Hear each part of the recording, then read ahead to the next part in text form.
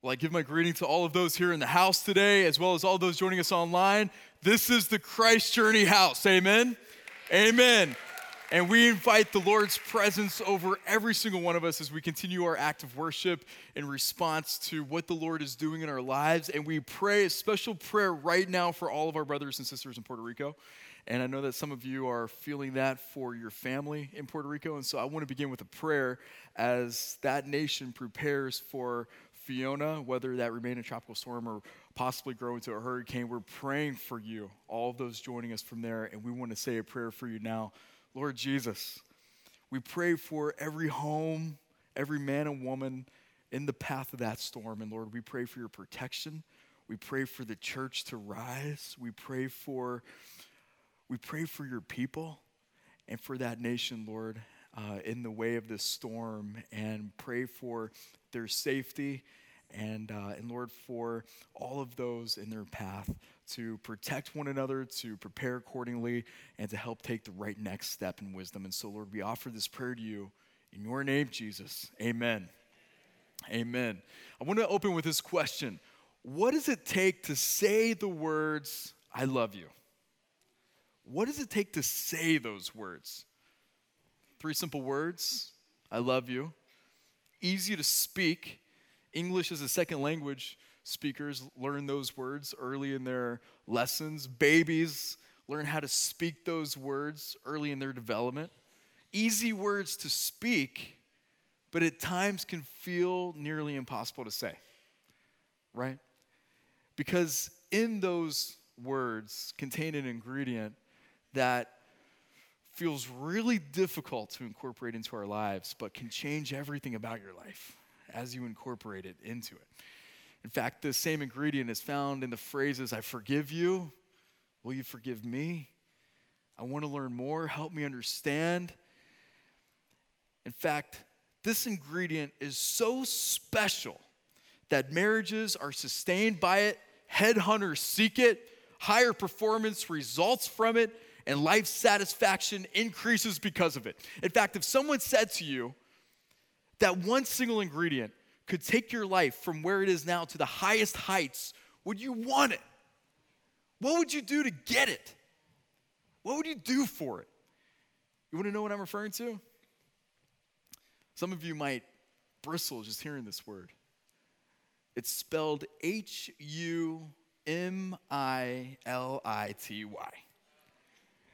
Humility. What nobody wants, but everyone needs. Right? Oh, man. Even though we all might acknowledge that marital satisfaction, relational growth, workplace productivity, leadership development, learning capacity, and most importantly, our faith relationship with Jesus all increase as humility increases in our lives. For many, the personal pain over time to achieve these desired outcomes doesn't outweigh the benefit. Why? Because humility is hard. It is painful. It's like summiting a tall peak. The views are like no other when you reach the highest heights, but the pain to get there deters most people from making the climb. Yet when you see it, when you see someone embody true, authentic humility, doesn't it shine like a beautiful bright light? Opening our eyes, creating warmth. But it also accompanies an authentic expression of the very confidence and the very strength that all of us desire, doesn't it? The ones that I know who model authentic, transparent humility embody a deeply rooted strength that far surpasses those who live according to their own pride, according to their own ego. This kind of life, and truly this kind of humility, is what characterizes our house here at Christ Journey. The foundation of this house was built upon the same mindset as Christ Jesus, who being in very nature God, did not consider equality with God something to be used to his own advantage. Imagine that. Jesus, the Son of God, is God, but didn't use his identity as God to his own advantage.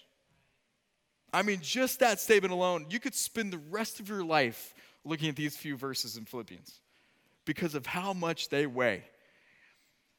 Rather, Jesus made himself nothing by taking the very nature of a servant, being made in human likeness, and being found in appearance as a man. He humbled himself by becoming obedient to death, even death on a cross. Here at Christ Journey, we embrace hard things and we step into the awkward, painful spaces of our lives because we believe in the transformational power that takes place in us when we choose to lower ourselves to grow higher. Humility isn't something that most people desire. It's not something that, quite frankly, I desire most of the time. Humility is hard, it's painful, but it changes everything. Humility changes everything. Forbes magazine published an article in March 2022, just a few months ago, titled Humility, the key leadership attribute behind a healthy workplace culture. The author wrote this: a survey of more than 100 small to medium-sized companies in the computer industry published in the Journal of Management found this, that when a more humble CEO leads a firm, its top management team is more likely to collaborate, share information, jointly make decisions, and possess a shared vision, the result, greater success.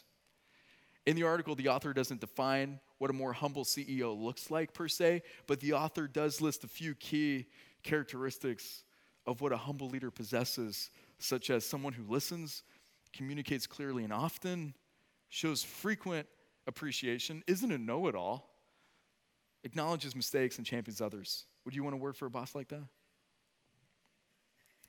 The author concludes, I make the case that while it might seem counterintuitive, humble leadership is not a sign of weakness.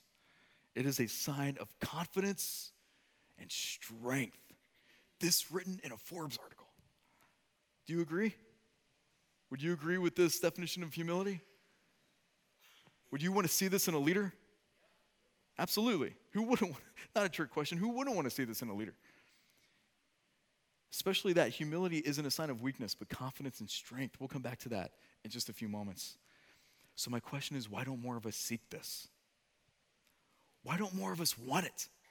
Why don't more of us want to chase after humility? If it literally raises the sea across every aspect of our life and those around us, why would we not pursue this with all of our heart, mind, soul, and strength?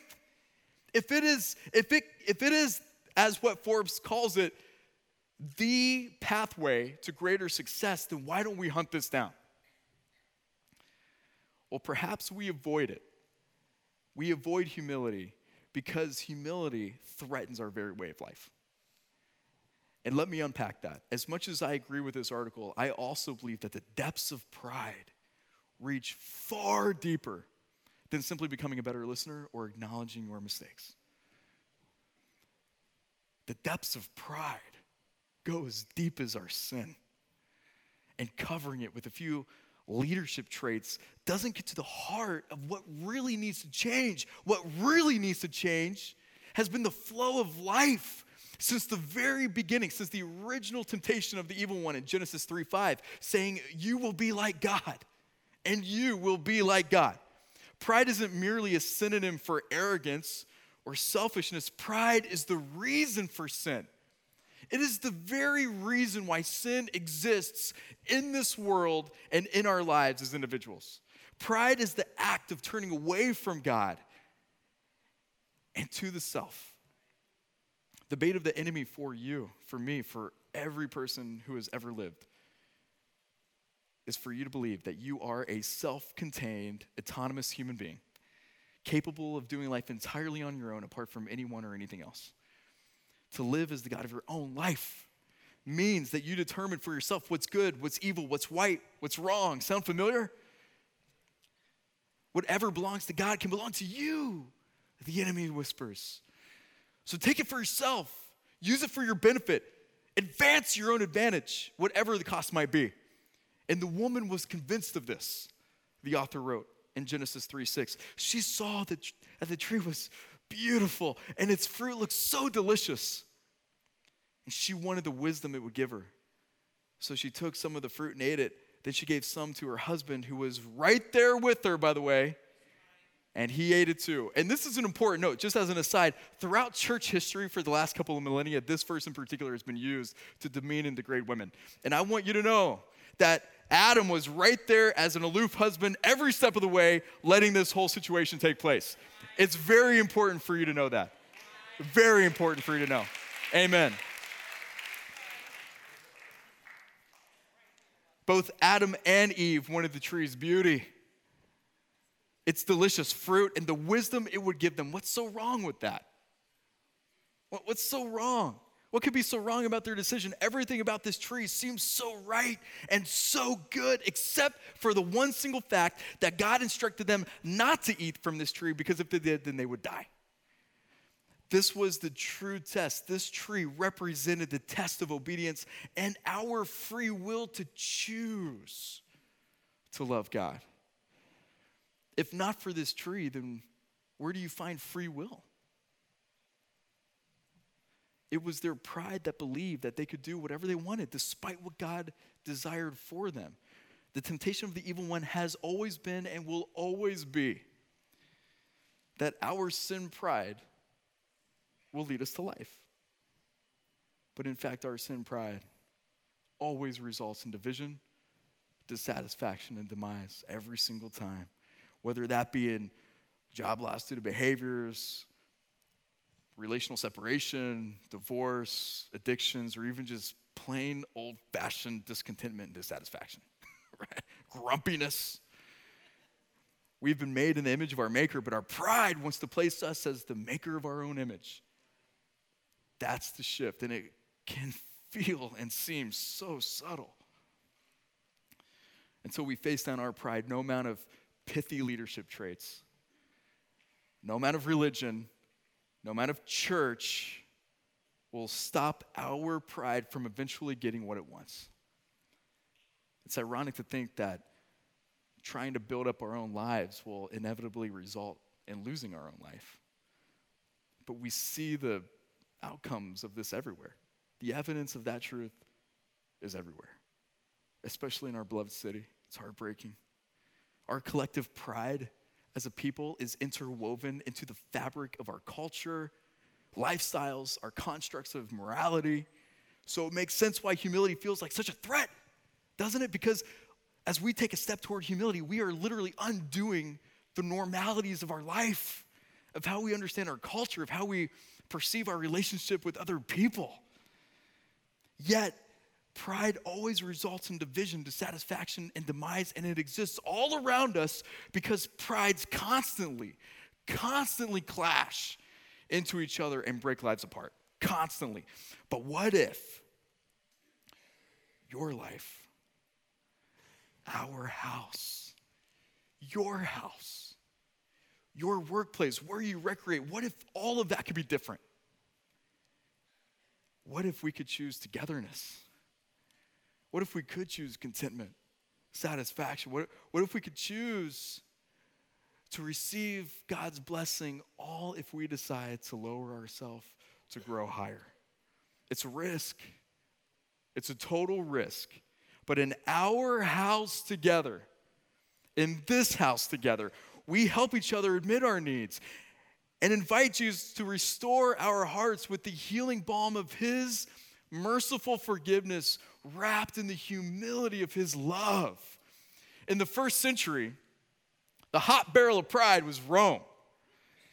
And to the church in Rome, the Apostle Paul wrote in Romans chapter 12, which, by the way, is the single chapter that we're focusing on in this series, Our House. We're exploring this whole chapter in chapter 12. So let me encourage you to dig into this chapter. It's one of the great chapters. Romans is one of the great books. Romans chapter 12 is one of the great chapters in this book in the New Testament. And in verse 2, the Apostle Paul wrote this: "Don't copy the behavior and customs of this world, but let God transform you into a new person by changing the way you think. Then you will learn to know God's will for you, which is good and pleasing and perfect." Transformation begins right here, in the mind, by changing how we think about ourselves, how we think about others, and ultimately how we think about God. The mind is the battlefield. This is where the war is raging.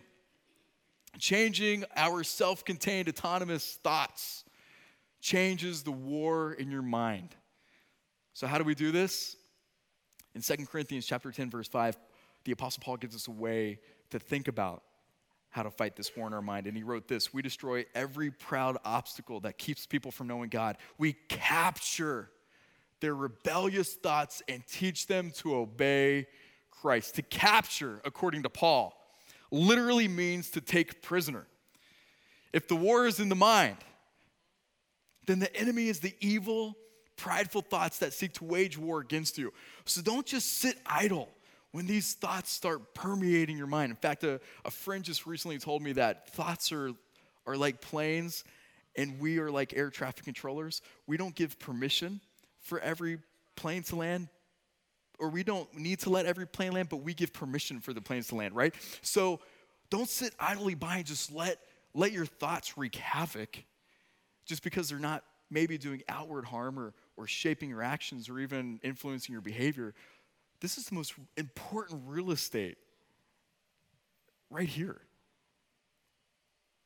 If your thoughts are hurting you, actively defend the most important piece of your body and take those evil thoughts prisoner by using the secret weapon that Christ Jesus modeled in his life, ministry, death, resurrection, and ascension. Humility. Humility. To have the same mindset as Christ Jesus. Humility. This is the most effective offensive mindset for every Jesus follower. Make no mistake. The enemy is waging war against your mind, and the same temptations to pride that won over Adam and Eve, the first humans in humanity ever since, is still taking place right now. The tactic of the enemy is for you to turn away from God by increasing your sense of self. So follow what John the Baptist said about Jesus in John chapter 3, verse 30, saying, he must become greater and greater, and I must become less and less. Why? Because when we become less, we create more opportunities for Christ's Spirit to come alive in us, to fill us, to reveal to us, to help us understand. Don't think better about yourself or worse about yourself. Instead, think honestly about yourself. Honestly about yourself. Be honest with yourself and how God sees you and sees others. When prideful thoughts arise in your mind, don't give them a single second to advance on you. Honesty is one of your best defenses. Keeping an honest perspective on your heart and on who other people are and how God sees them can be one of the factors that changes the war raging in the mind. Be honest about how we all want to be the hero of our own story, right? About how we get caught in comparison traps by not providing what other people need, by not showing empathy for others. Be honest about how we seek our own way and learn how to recognize those tendencies in yourself. Take those thoughts prisoner. They don't need to land on your airstrip. And take them prisoner with your secret weapon and make them obedient to Jesus. Paul continues in Romans chapter 12, verse 3, saying this: because of the privilege and authority God has given me, I give each of you this warning. Don't think you are better than you really are. Be honest in your evaluation of yourselves, measuring yourselves by the faith God has given to each and every single one of us. Mind your pride, Paul taught. Don't think better. Don't think worse. Think rightly about yourself.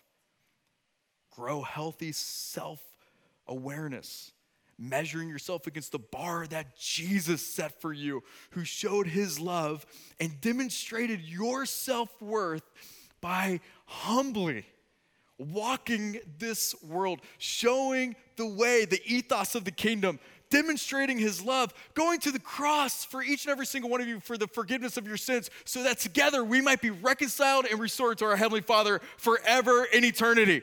That's what Jesus did. And as we live our lives according to that standard, to see that same truth and reality become alive in other people, then the Spirit does a new and fresh work and lights a different path than how pride over the course of our society has interwoven itself into every aspect of what we know. Resist the comparison traps. Think rightly about yourself according to Christ Jesus. In Colossians chapter 2, one of the great soaring passages that the Apostle Paul wrote, he taught this: don't let anyone capture you. The same word, again, meaning take you prisoner with empty philosophies and high-sounding nonsense. I'm going to let you fill in the blank on what you think that means. That comes from human thinking, same word again as pride, and from the spiritual powers of this world rather than from Christ. Don't listen to that nonsense. Paul says, don't let yourself be so taken up by that. And then as a result, taken prisoner by the empty, self-contained, prideful thoughts from others and also the ones that live in us. Instead, use your wise discernment by measuring everything against the trust that Jesus offered you with his life according to God's word. Test your thoughts against God's word. Christ's Spirit in you in the company of other Christ-filled followers, where two or more are gathered in my name, Jesus said, there I am right there. So there's something to be said for the fact that when we come together to open God's word together, even if we don't quite fully understand what's being said or some of the context or some of the history, just opening God's word together with other like-minded, Christ-centered individuals is a significant step to discerning God's Spirit, revealing those places in our lives that need to be given over to him as we seek to lower our lives to grow higher. Paul continues, for in Christ lives all the fullness of God in a human body. So you also are complete through your union with Christ, who is the head over every ruler and authority. In Christ lives the fullness of all power, not us. I oftentimes get that mixed up. I don't know about you. Jesus is the wellspring of power, not us. Yet by his power alive in us, his Spirit bears the fruits of his life inside of us: love, joy, peace, patience, kindness, goodness, gentleness, faithfulness, and self-control. And if you want to access the fullness of God's power and the truly delicious fruits of his Spirit alive in you, then you must set yourself aside and choose to abide in his presence. His power makes you complete. His power makes you complete. In another one of Paul's most soaring chapters, in Ephesians chapter 1, he offered a prayer for the church across all time, a prayer for this house, a prayer also, dare I say, for your house. Listen to how Paul described power and humility in this prayer. Ephesians chapter 1, he wrote this: I also pray that you will understand the incredible greatness of God's power for us who believe him. This is the same mighty power that raised Christ from the dead and seated him in the place of honor at God's right hand in the heavenly realms. Now he is far above any ruler or authority or power or leader or anything else, not only in this world, but also in the world to come. God has put all things under the authority of Christ and has made him head over all things for the benefit of who? The church, our house. And the church, this house, is his body. This house is made full and complete by who? By Christ, who fills all things everywhere, including you and you and you and your families, your lives, all of us, with himself. The lie of pride says that humility makes us less than or weak, but in fact, the exact opposite is true. The same mighty power that raised Jesus from the dead lives in the person who chooses to place their trust in him. The Greek translation of mighty power is one of my favorite phrases in all of Greek literature. It's the phrase dunamis energis, which literally translates to dynamite energy. When you disconnect from yourself to connect with Jesus, who is far above any ruler or authority or power or leader or anything else, not only in this world, but also in the world to come, then you connect into the source of dynamite energy alive in you. Dynamite energy. Humility equals dynamite energy. There's no other place, there's no other way to access that alive in you than to lower yourself to grow higher. So the next time someone says, oh, humility means weakness, you say, no, it doesn't. Humility means dynamite energy, baby. And I got it living in me. Some of you may remember the great Major League Baseball all-star hitter Julio Franco.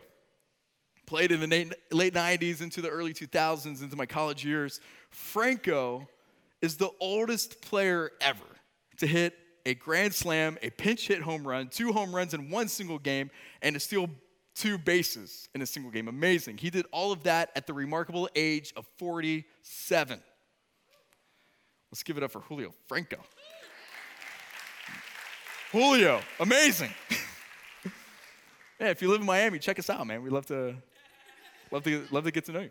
Toward the end of his career, as you might imagine, a lot of people started looking at Franco a little different in the steroid era, wondering if maybe he was juicing up. And in 2004, retired outfielder Andy Van Slyke publicly accused Franco of using steroids. Here's what Franco said. You tell Andy Van Slyke he's right. I'm on the best juice there is. I'm juiced up every day. And the name of my juice is Jesus. Let's go, Franco.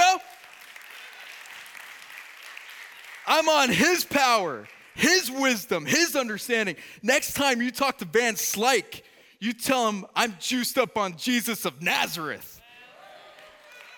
That's straight up what he said. How might we tap into that same juice? If we're going to be juiced up on anything in this life, I want to be juiced up on Jesus, who not only gives me the power to live this life, but gives me the power to live forever, reconciled to my Heavenly Father. Humility is your secret weapon to access all of this dynamite energy. And the good news of this secret weapon is that it wins every single time. It wins every time. So let's understand what humility isn't for a moment. Humility isn't you being a doormat. That's not what humility means. Humility is not you hiding your thoughts or opinions from others. Humility properly represents your voice by honoring the person on the other side of you. Humility is not codependency. Humility builds healthy boundaries in relationships for yourself and for the person on the other side of you. Humility is not caring about yourself. Humility is not humiliation.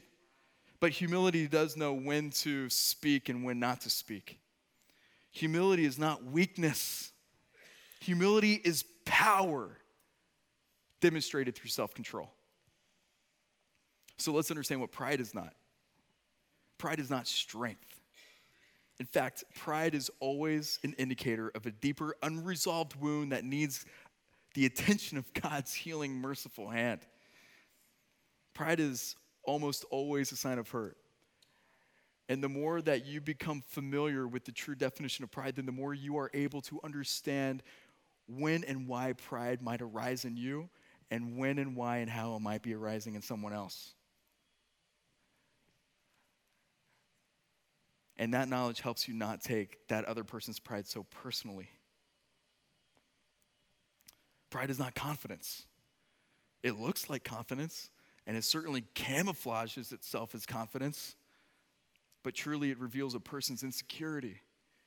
And so the wise man, the wise woman with eyes to see might think in humility, how might I help this person feel secure in this relationship, in this conversation, so that we can meet together to find a solution to whatever we need to do. Pride is not self-esteem. Instead, it shows the lack of and a need for a right understanding of the self. Pride is not a value. It's a detractor.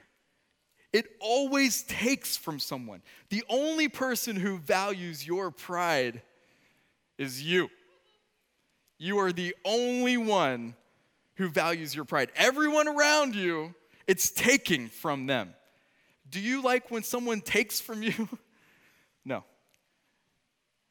Over time, your pride will isolate you from others, especially those closest to you, and it will repel others from coming close to you.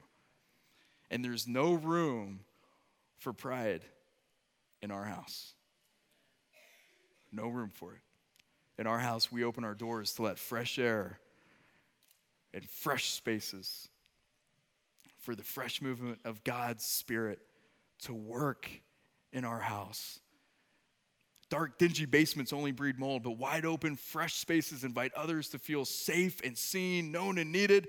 Everyone deserves a seat at our table, amen? Amen. Jesus made enough room for all of us. No one's left out. At our house, we make space for each other, including those not yet here. At our house, we disagree without dishonoring one another. At our house, we listen to what others say, not just what they are speaking. We don't wait to talk. We listen to understand. We ask questions. We don't make assumptions. You know what happens when we assume, right? We go directly to those who offended us. We practice Matthew 18. We resist gossip and slander with a ferocious tenacity. Nothing will take our house and your home down faster than gossip and slander. It will not be tolerated in our house. And we learn how to say phrases like, I love you. Will you forgive me? I forgive you. Will you help me understand? Help me learn more. This is what a house shaped by humility looks like. So how do we get there from here?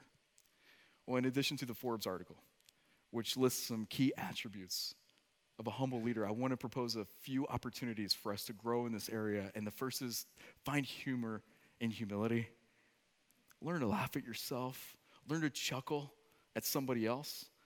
And find the humor in the moment. Find good friends to help you discover your blind spots. Would you drive a car in Miami without side mirrors? So why would we live our life like that? Find some trusted friends who can help you identify those places that you can't see, and then grow in wisdom and maturity to understand. Find a devotional rhythm of prayer and Bible reading that connects you with God's discerning Spirit.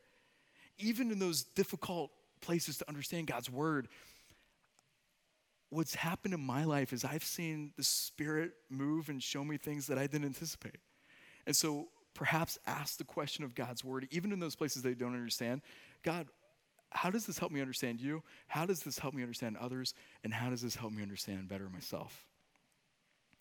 Fourth, let me encourage you to find the value in doing hard things, in going through the crucible of humility, and encounter life's difficult, unavoidable circumstances and situations. There are things in life that we just can't avoid. And so when we go through those situations, rather than powering up against those situations, deflecting them, finding an excuse for them, we walk through those situations, and we do so in such a way that lets God's Spirit grow us, grow our resilience, grow our determination. And then finally, and this is the worst one of them all, but find redemption in failure. There are things we can't avoid, and that's the crucible. But there are things that we did that we could have avoided, and that's called failure. And when you encounter failure, rather than powering up against failure or deflecting it to somebody else or just simply making an excuse for it, what if you just sat in it for a little bit with some trusted friends, with God's word open, and you let the moment wash over you? And instead of saying, oh, well, because of this or because of that, you said, okay, how about I understand what happened, grow in this, so that I don't continue repeating the same patterns. So whatever happened doesn't become systemic in my life. Humility is your secret weapon. And in a world drunk with pride, it's also our witness to the power of Jesus alive in us and available to all who seek him. Jesus wants to lose no one in this room and in this world. So let's fill our house, this house, with the same mindset as Christ Jesus and invite others to join him in our home. As we prepare to pray, I want to invite us to do something a little bit different. I want to invite you to stand wherever you might be. And for those joining us online, I want to invite you to stand as well. And as we close today, in one voice as one house, physically and online, I want to invite us to speak together with one voice at the same time, Romans chapter 12, verse 3, and invite God's Spirit to do a new thing in us today and this week. Let's begin together. Because of the privilege and authority God has given me, I give each of you this warning. Don't think you are better than you really are. Be honest in your evaluation of yourselves, measuring yourselves by the faith God has given us. Lord Jesus, for every man and woman in this room, for every man and woman joining us online, we pray for your blessing, your courage, your strength to walk the difficult line of lowering ourselves to grow higher. Lord Jesus, we thank you for the gift of your Son, Jesus Christ, who modeled this for us, who demonstrated with his own life what humility means and what it looks like and the power that comes in surrendering and submitting to you. And so, Lord, for every man and woman in this room, I want to invite us to take that next step of surrender. We trust for your Spirit, Lord, to reveal those places in our lives that need to be given to you. And so, Lord, help us with your strength, give those places over, and discover the freedom that comes with life in you, to discover that dynamite energy, to overcome by your presence alive in us.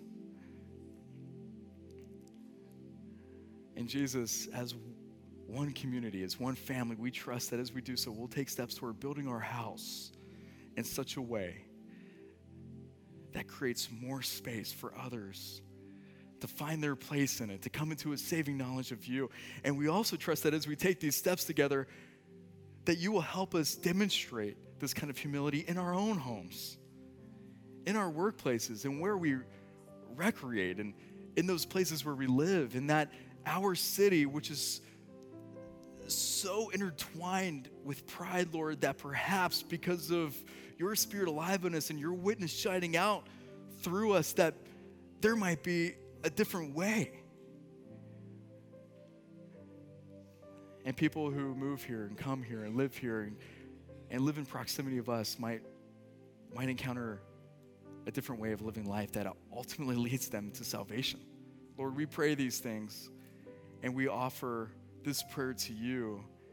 And Father, I invite God's blessing over our house. In your name, Lord Jesus, amen.